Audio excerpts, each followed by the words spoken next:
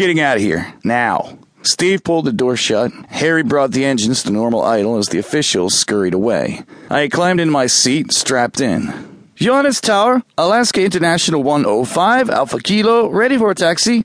I could hear Doug trying to call as I slipped on my headset. No answer, and the runway lights just turned off. Doug's voice came over the intercom. We don't need the lights.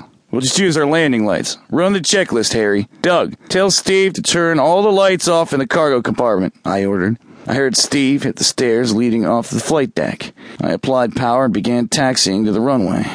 Flight controls. Harry's voice interrupted my thoughts. Checked on the bottom, I replied. On the top? Doug's response followed. I brought the Herc to a stop, its nose on the white runway's center strip.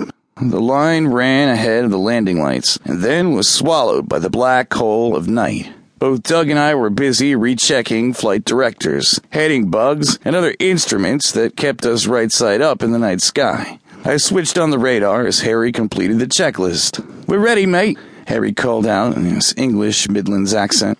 Said take off power, I responded, and moved the 4 engine power levers forward. Power set, Harry acknowledged, as he reached under my hand and adjusted the throttles. The aircraft was empty of freight. With the 7,600 feet of elevation and African heat sucked strength from the worn engine turbines. The aircraft slowly gathered momentum as we followed our self-made tunnel of light. The airspeed quivered to life, then hung, unable or unwilling to move. Silently, I counted the seconds since the takeoff roll began, trying to keep track of the distance covered. The airspeed moved to 90 knots, hung again, then moved to 100 knots, then 120. V1, VR, rotate, Doug called out.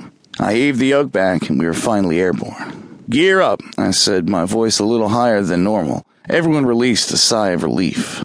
I thought they were going to drive that Jeep in front of us, Harry mumbled, as he turned on the bleeds and air conditioning that we had switched off earlier to obtain maximum power from the engines.